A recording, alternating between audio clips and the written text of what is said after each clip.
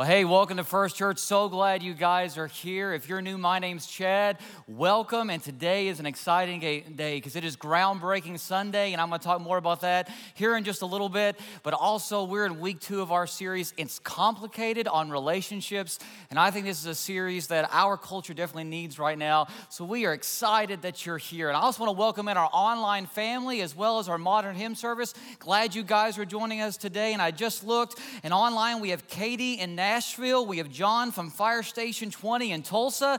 And also Miss Gloria is watching us this morning. She worships with us every Sunday from home. And I know we have a whole bunch of other people as well. So if you are here on site, would you put your hands together? Get loud. Welcome in our online family.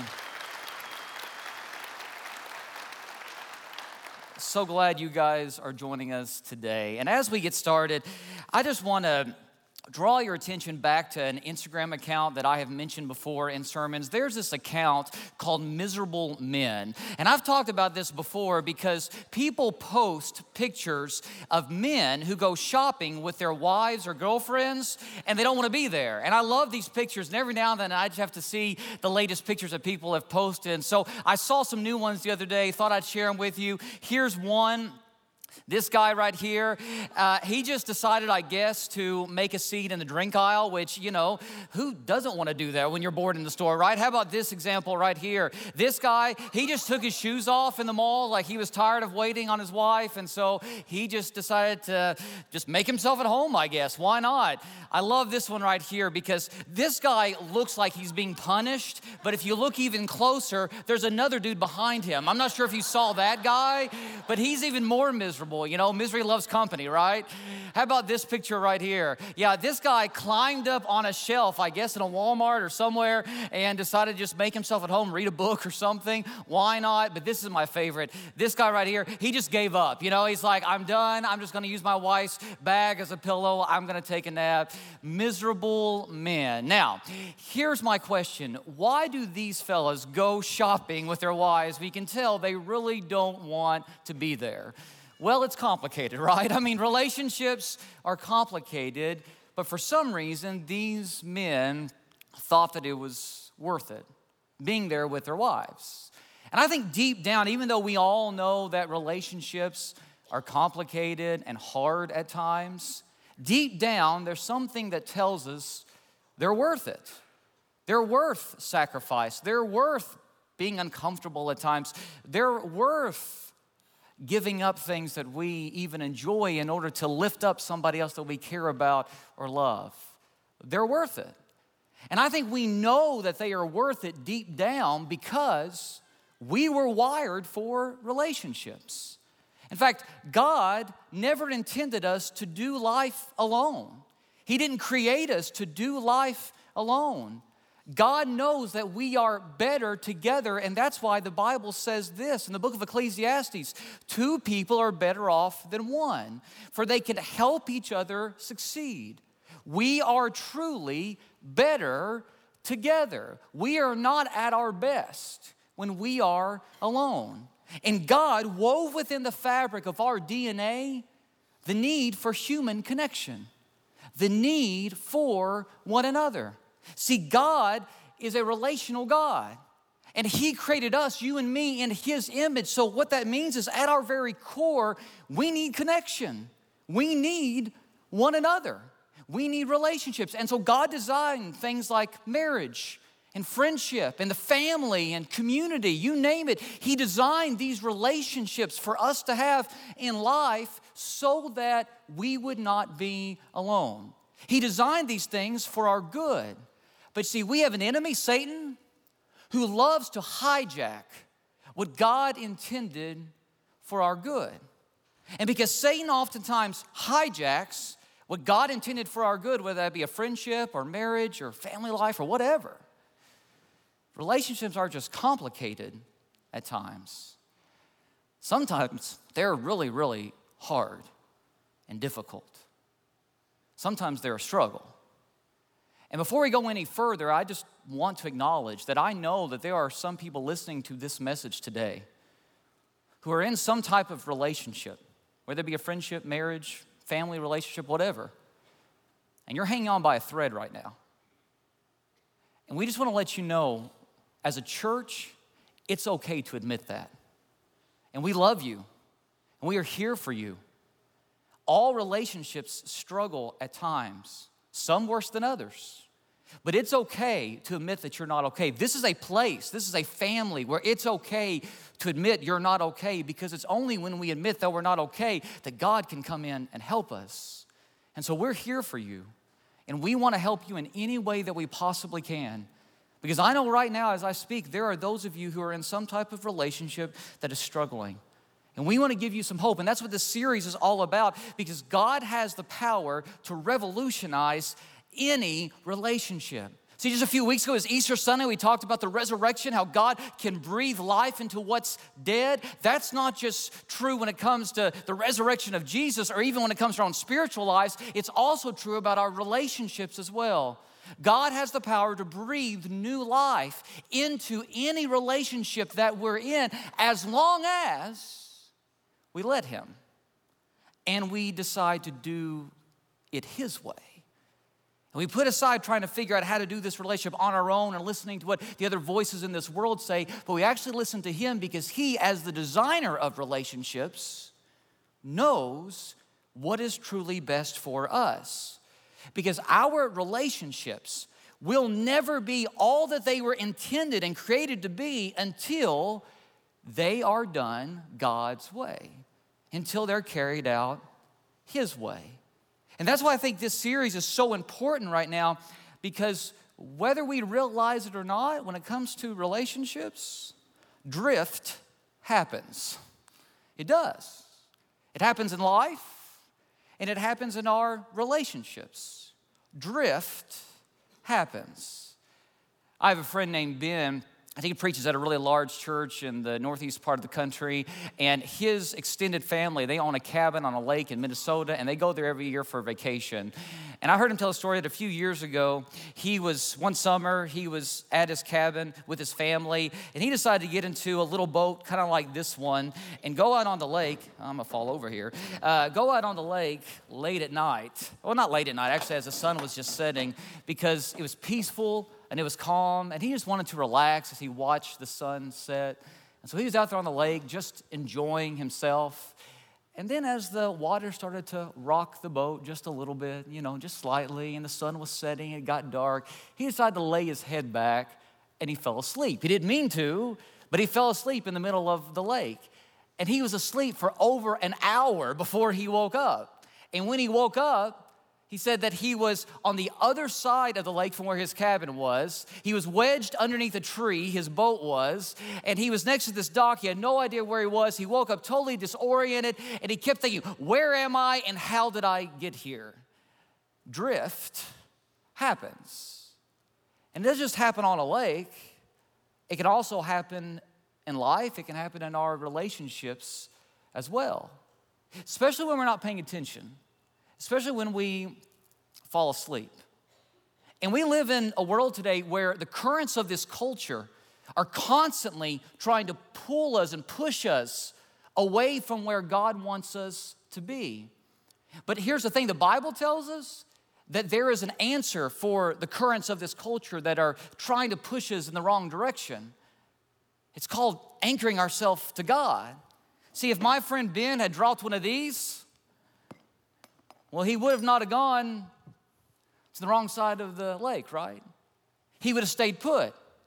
And God is our anchor, because you see, we were created to do life primarily with Him. And when He is our primary relationship in life, when we stay anchored to Him, He shows us what true love looks like. He shows us what true relational satisfaction looks like, what loyalty looks like, what help and support looks like. He shows us what a relationship is supposed to be. And when we stay anchored to Him, even though the currents of our culture may push us in different directions, we can stay centered. We can stay attached to Him. But a life that is unanchored to God will end up where we never wanted it to be. See, God made us to live in relationship with Him. We were created to live with Him. And that's why the Psalms say this, They declare, my soul thirsts for God, for the living God. Deep down in all of our souls is this desire, this longing for the God who created us, because he created us to do life with him. And you may not agree with that statement, that our souls long for God, thirst for him. You may not believe that. You may not think it's true, but it doesn't change the fact that it is. And I've known a whole lot of people who have tried to fill their lives, anchor their lives to other things. Money, possessions, status, a career, maybe sex, drugs, some other temptation. They try to anchor their lives to those things, but the current just takes them away. Because it's not the support, it's not the anchor that they need to keep them where they need to be. We can try to fill ourselves with influence, possessions, money, sex, Netflix, Hulu, Instagram, TikTok, you name it.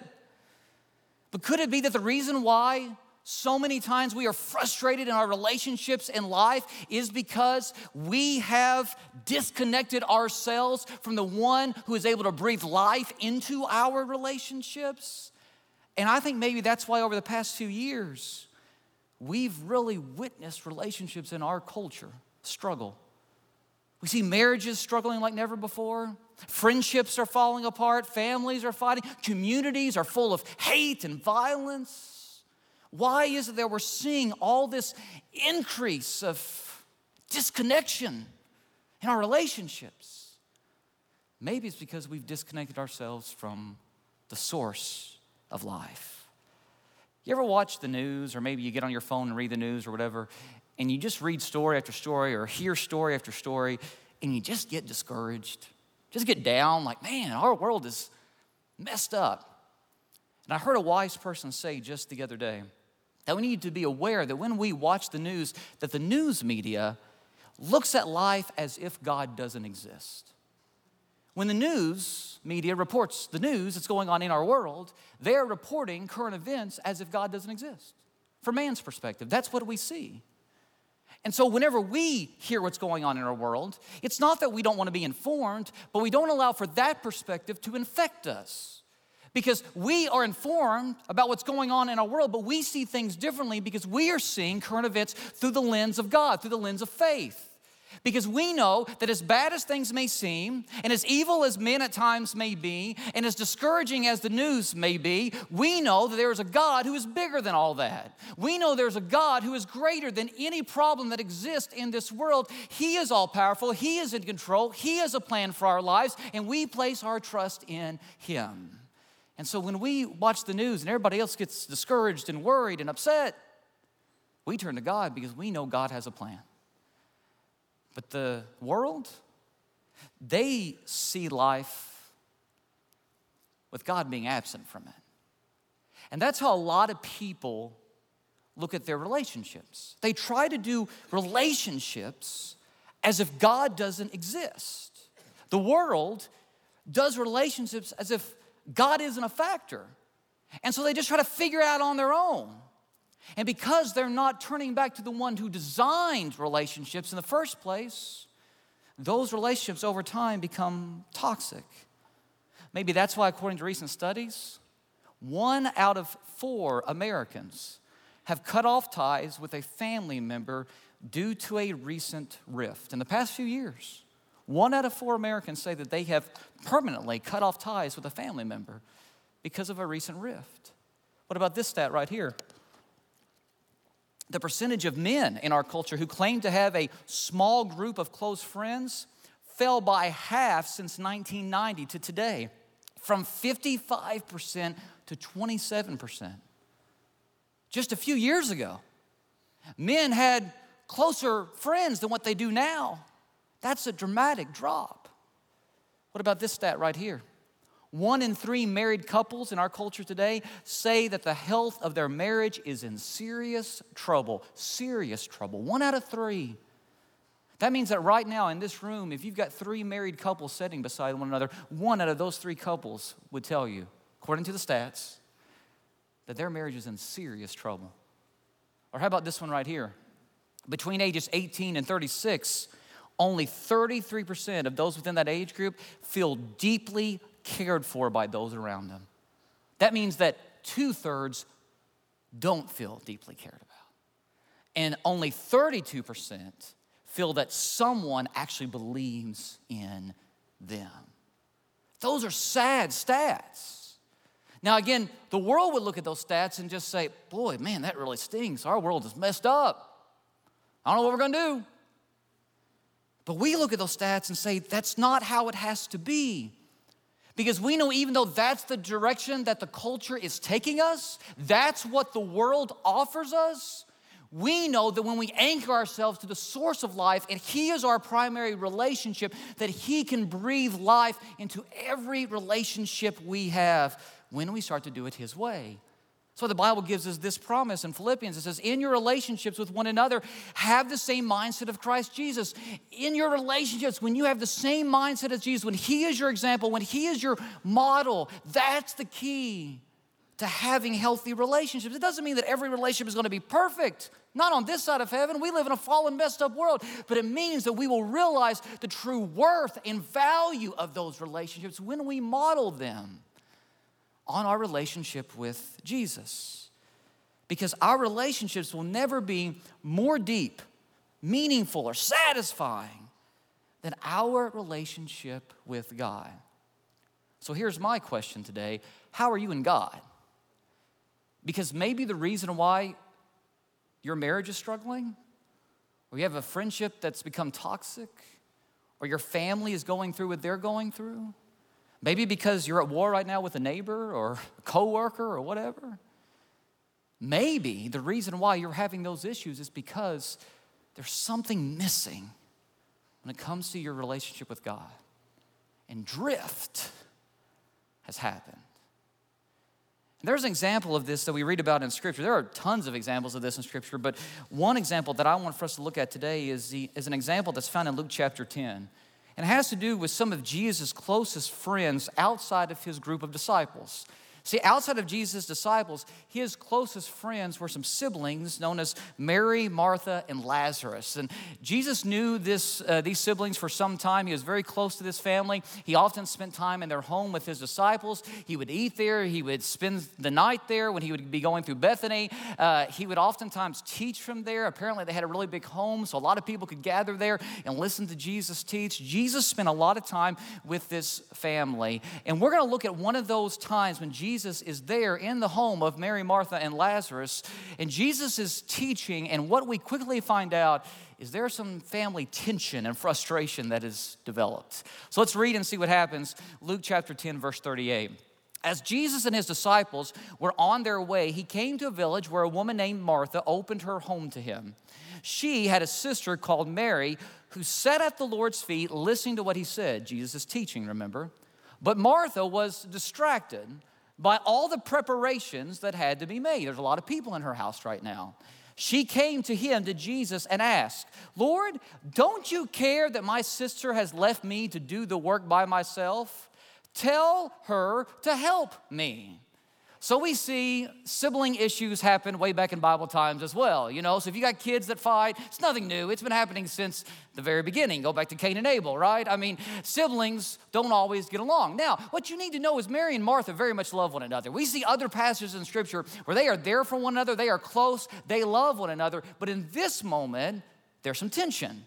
In this moment, there's some frustration. So much so that as we read on in the passage, it says that Martha is upset. She's angry. She's mad that Mary isn't helping her. And she's also mad that Jesus isn't forcing Mary to help her. And this is interesting because, again, Mary and Martha love one another. Martha loves Mary. Mary loves her. And Martha loves Jesus. Martha believes Jesus is either a prophet sent from God or maybe even the Messiah. And yet in this moment, in her frustration, she gets so upset, so mad that not only does she show herself in front of the company, but she snaps at Jesus. And she says, Lord, don't you care? Lord, don't you care that my sister has left me to do the work by myself? Tell her to help me. Now, come on. Of course Jesus cares. Martha knows that, right? But sometimes when we get frustrated, we don't think straight, Just imagine how this played out. You know, Martha's working. She's got all these people in her house. Jesus there, his disciples there, probably people from their community are there. And hospitality is extremely important in this culture because if you are not a proper host to your guests, then shame could be cast upon your entire family in this culture. It was a big, big deal. And so Martha knows she's got all these guests, all this company in her house. She needs to make sure that everything is perfect so that none of her neighbors talk about her. None of her community members think negatively about her. And so she's working very, very hard, and Jesus is teaching in the house, and Mary's just sitting there at the feet of Jesus, listening to Jesus, hanging on his every word, and Martha gets more and more frustrated. Can you just imagine? You know, Martha starts to make noise in the kitchen, right? Because she wants to get Mary's attention. She starts to clang some pots and pans together or something like, hey, Mary, I'm over here. Remember me? And Mary doesn't take the hint. So then as Martha's walking in and out of the room, she starts to maybe groan a little bit or, grunt, make some noises, maybe even make some comments like, oh, I'm so tired. This is so much work. She's trying to drop hints. Mary's not picking up on any of the hints. And then eventually, I'm sure Martha starts to give her the death stare. You guys ever experienced the death stare before? Like, come help me now. And still, Mary, she's just oblivious. She's focused on Jesus and Jesus alone. And so eventually, Martha blows up. And in front of the company, in front of the guests, in front of Jesus, she's mad at Mary, but she talks to Jesus. She doesn't talk to Mary. And she says, Lord, don't you care? Of course Jesus cares. She snaps about Mary, but she snaps at Jesus. Now, we might think if we had never read this passage before that Jesus would side with Martha. Martha is working hard. She is doing a whole lot. And Mary's just sitting there listening to Jesus talk. I mean, we might think, if we'd never read this passage before, that Jesus would side with Martha, but he doesn't. Look at what happens. Martha, Martha, the Lord answered, you are worried, stressed out, anxious, worried and upset, angry, mad about many things, but only one thing is needed. Only one thing is important. And Mary, she's chosen what is better, and it will not be taken away from her. Now, why does Jesus respond in this way? Why doesn't Jesus side with Martha? I mean, again, we might think that he would. Well, the passage tells us, it says Martha was distracted by all the preparations that had to be made. That word distracted in Greek, it means to draw away, to pull something away from something else. And let me ask you, in this moment, as this scene is playing out, what is Martha being pulled away from? Jesus. See, here's the point. There's nothing wrong with serving a great meal for your guest. There's nothing wrong with making sure all the preparations are right. There's nothing wrong with wanting to be a good hostess. There's nothing wrong with any of that. But what's most important is that Jesus, the Son of God, God in flesh, the long-awaited Messiah, the Christ, is sitting in Martha's home, teaching the plans and the purposes of God, and Martha is missing it. There's nothing wrong with having all the preparations made and fixing a great meal. That is good, but there is something more important going on right now, and Martha is missing it. She's putting good things above what's ultimate. She's turning good things into ultimate things. And when you do that, when you turn good things into ultimate things, it becomes a destructive thing. See, why is that Mary wanted to be there? Because she knew who Jesus was. And you don't get the Messiah in your home every day, right? And she wanted to hang on his every word. Martha, however, apparently she thought that having a nice meal was better than listening to Jesus. And what good is it if you serve the best meal feast ever, but you miss Jesus? What good is it if all the preparations are perfect, but you miss Jesus? What good is it if everybody in your community looks at you and says, oh, wow, what a great hostess Martha is. Good job, Martha. What happens if she gets all the pats on the back and all the compliments, but she misses Jesus? You can't take a good meal with you, can you? Or the compliments of others with you. The only thing that matters is if you are connected to Jesus. And because she, at this moment, isn't right with Jesus as she should be, it affects every other relationship. She gets frustrated in the moment, and she starts to get mad at her sister when her sister is doing what God wants her to do. She gets mad at Jesus, the very one she's supposed to be serving. She gets mad at him. Don't you care? You see, when we're not right with God, we get frustrated. And it affects every other relationship that we have. And that's why Jesus says only one thing is needed. Remember what I said. When a good thing becomes an ultimate thing, it becomes a destructive thing. And I just want to let you know, guys, there's nothing wrong with making money. The Bible never says that making money is wrong. But when money becomes an ultimate thing, when it becomes your God, it becomes a destructive thing. There's nothing wrong with having a successful career. But when your career becomes an ultimate thing, it's a destructive thing. Guys, there's nothing wrong with sex. As long as it is carried out within the parameters that God has established in a marriage relationship between a husband and a wife, there's nothing wrong with it. In fact, it's a good thing. God created sex for our good. Can I get an amen? I mean, God created it for our good, right? But when it becomes your God, it's a destructive thing. There's nothing wrong with possessions. There's nothing wrong with influence even. There's nothing wrong with these things, as long as they don't become ultimate things. Because when good things become ultimate things, they become destructive things.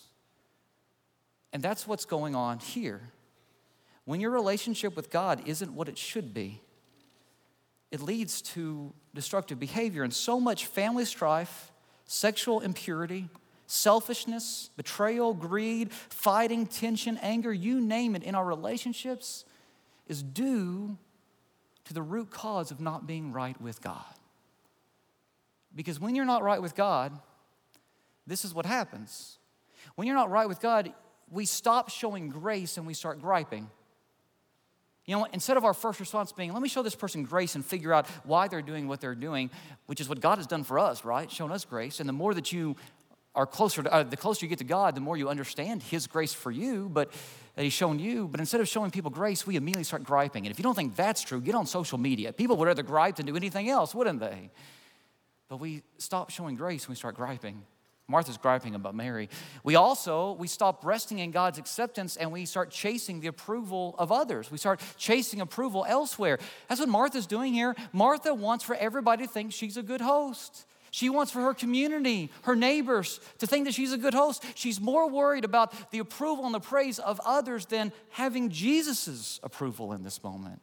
We stop praying about our circumstances and we start trying to control them. What if Martha in this moment, when she started to feel herself getting frustrated, we've all been there, you know, you ever start to get a little bit upset and your neck starts to feel a little hot or something, you know, and you just feel like you're starting to get mad. What if in that moment, instead of us just reacting, having a knee-jerk reaction, we stopped and we prayed?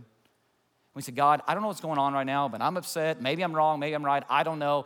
But just help me understand what I need to understand in this moment. What if we hit pause and just prayed rather than trying to jump in and control the situation ourselves?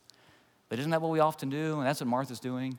What if she just paused that moment and said, God, I'm open right now to understanding what I need to do, instead of just jumping in and saying, Jesus, fix this the way I want you to fix this. She tried to control the situation, right? What else happens? Well, we stop growing and we start coasting. See, when our relationship with God isn't right, we stop growing spiritually and we just coast. We think we're all right. And I wonder if maybe Jesus had been in Martha's home so much that she just thought, okay, it's old hat now. She got so comfortable and used to it that it wasn't a big deal anymore. She forgot she needed to keep growing as well. We also stop listening and we start assuming. Guys, love never assumes. Love always listens. And then we stop worshiping and we start worrying. See, we start worrying about stuff that's out of our control. We start worrying about circumstances that we shouldn't be worrying about when we should be worshiping. And this is where the world is right now. When we look at our world right now, it's worried about so much stuff. Everybody is so upset and worried about so much stuff. And so much of what we're worried about is completely out of our control. We're not managers of the universe. And what we should be doing as we worry is worship. Because we know the one who is in control of the universe. And we place our trust in Him. And when our relationship with Him is healthy and what it should be, when we're connected and anchored to Him, we don't worry about what the world worries about. See, when I look around our world today and I see all the relational carnage around us that exists in our culture right now, I think there has to be a better way, and probably you do too. When you hear about families falling apart and marriages crumbling and parents and kids fighting and communities filled with hate and people settling for isolation and nations at war and political polarization, you name it. When you hear about all this stuff going on in our culture today, don't you sometimes say there has to be a better way? And Jesus says there is.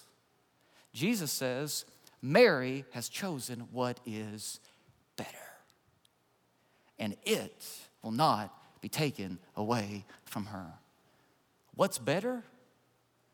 Anchoring yourself to the God who created you to live in relationship with Him. You want to know how you change culture? You want to know how you save marriages? You want to know how you restore families? You want to know how you bring communities back together again? You want to know how you end racism and division? It's not by passing laws, though laws can be good. It's not by tricking people or forcing people to do it. You know how you save a culture? By introducing the culture to the God who created them. And when you introduce a culture to the God who created life, He shows you how to do life. And He shows you what true love, true loyalty, true help, true support, true satisfaction looks like. He shows you what a marriage should be, what a friendship should be, what a family should be, what a community should be, what a church should be. He shows us what our relationships can and should be. And that's why I love this church, because we're a church that's all about staying connected to God. We're not going to lose sight of our mission because we know why we're here. We're here to change one life at a time by introducing the world to God so that they can be anchored to Jesus and we won't drift where Satan is pushing us. And so right now, if you're in one of those relationships that I mentioned a second ago that's hanging on by a thread, again, we want to let you know we love you, we're here for you, and we want to let you know that God can breathe new life into that relationship if you will let Him. And we want to help you find His will for your life, for your relationship, whatever that is. We don't want you to give up. We want you to turn to Him and do it His way. But we also want you to know that we're a church that believes that we can change our community and change the culture around us by raising up a new generation that is anchored to God. And that's why this day is so important, because today is Groundbreaking Sunday. We've been talking about that. And as of tomorrow, we are going to break ground on our new 25,000 square feet facility, First Kids facility.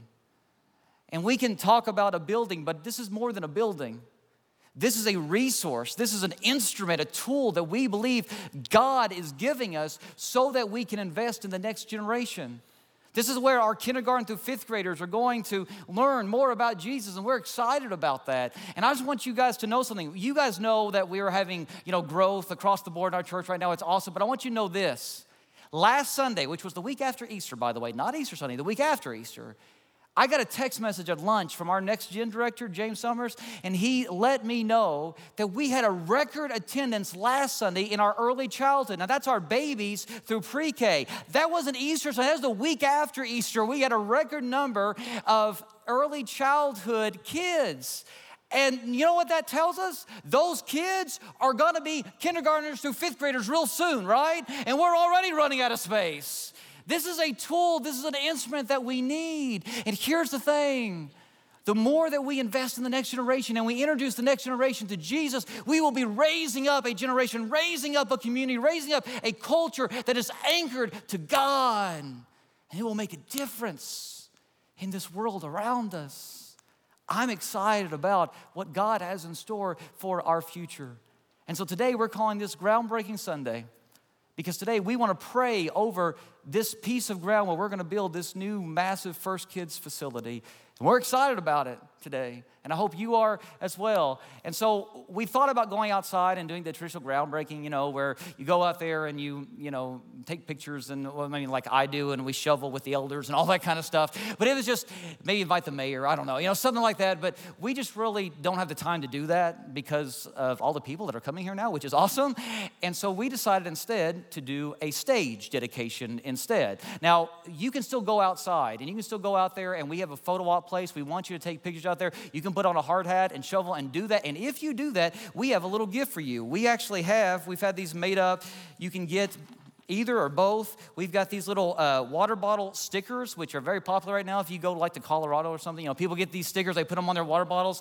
Like I got one just the other day, and I put one on my water bottle, okay? So you can get one. It's got First Church, Love Jesus, Love Light Jesus. But we also have these car decals. People have been asking us forever, you guys ever going to get car decals? We've got some new car decals. So if you go out there and you take your picture in a hard hat, we'll give you as many of these stickers as you want, okay? So you can go out there and you can get them today. And also we've got little plastic helmets for the kids they can take home with them. It'll be a fun photo op. Go out there and do that. But we want to go ahead and pray for that dirt right here in this place right now. And so Matt Thomason was supposed to have some dirt on stage for me, and I'm stalling just a little bit because he's not here yet. So does anybody know where Matt is? Oh, wait, here we go. My phone's ringing. Let me answer it. Hey, Matt, what's up? Hey, Chad, I am out here. I'm getting the dirt. I'm so sorry. I know you are preaching. You're in the middle of your sermon, but I just want to give you an update. I just need to get a couple more scoops here, and we'll be good to go. I'll be right in there, all right? But you're supposed to be here now. We don't have time to wait. We got to keep going.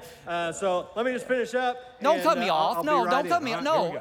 Okay, well, apparently he still needs to get some dirt. So while Matt gets that dirt, I guess we'll get ready for him to come inside. Man, look at that guy go. I don't know. Anyway. Let's do it. I'll be there in just a second, buddy. All right, thanks, Matt. We'll see you here in just a second. Okay, well, while we wait for Matt to get here with our dirt, I've got some friends that are kind of come up here and help me right now. So would you welcome my friends to the stage right now as they come on up? We've got some of our First Kids students coming to the stage here with us. Come on up, guys. Welcome. They look a little nervous. Don't be nervous. Oh, here's Matt. All right, right on time. Didn't that work out perfect? Great. Okay, come on over here, guys, to this side of the stage. If we can get this dirt up here, be awesome. And this is what we're going to do. We're going to shovel this dirt out. Matt brought it fresh from the area that we're going to be building your all's new First Kids building, okay? So he brought it out here for us, and we're going to get some little shovels for you guys, and we're going to dig some dirt, put it right here, and as a church, we're going to pray over this dirt, okay? So you guys got your little shovels here. And we got to have the hard hats, definitely, for sure. Make sure you got hard hats on. Don't want to break any violations or anything like that. Have any violations or whatever, any codes. All right, got some big shovels too. Sweet, okay. Now we're all going to go ahead and we're going to put our shovels in together. Ready? Come on over. Let's go. Let's go. Need a hard hat? Oh, yeah, that's my hard hat right there. Okay, here we go. Are you ready? Here we go. 1, 2, 3. Shovel some dirt, and let's put it on that white cloth behind us. There we go. All right, that's awesome. Sweet. Okay. Now, if you guys want to, let's just gather around this dirt, and we can all put our hands on it, and I'm going to lift up a prayer. And if you guys would you stand up with me? And if you want to point your hands towards this dirt, you can. And we're going to lift up what God's going to do in this place. So let's pray. Father, this dirt right here is symbolic of the great work that you are doing in this place right now. And as we are here this morning with our hands on it, we just ask that you bless the ground where this new First Kids facility is going to be built. Father, we pray that it is more than a building, but it is a resource, it is a tool where you will introduce the next generation to your Son. Father, we humbly pray that you will use it in ways beyond our imaginations and that we will impact as a church the Owasso community and beyond in ways like we never thought possible. Father, I thank you for the growth that you have given our church. I thank you for the opportunities that you are giving us right now. And Father, I just pray that we can continue to move forward where you want to take us. In the name of Jesus, I pray. Amen.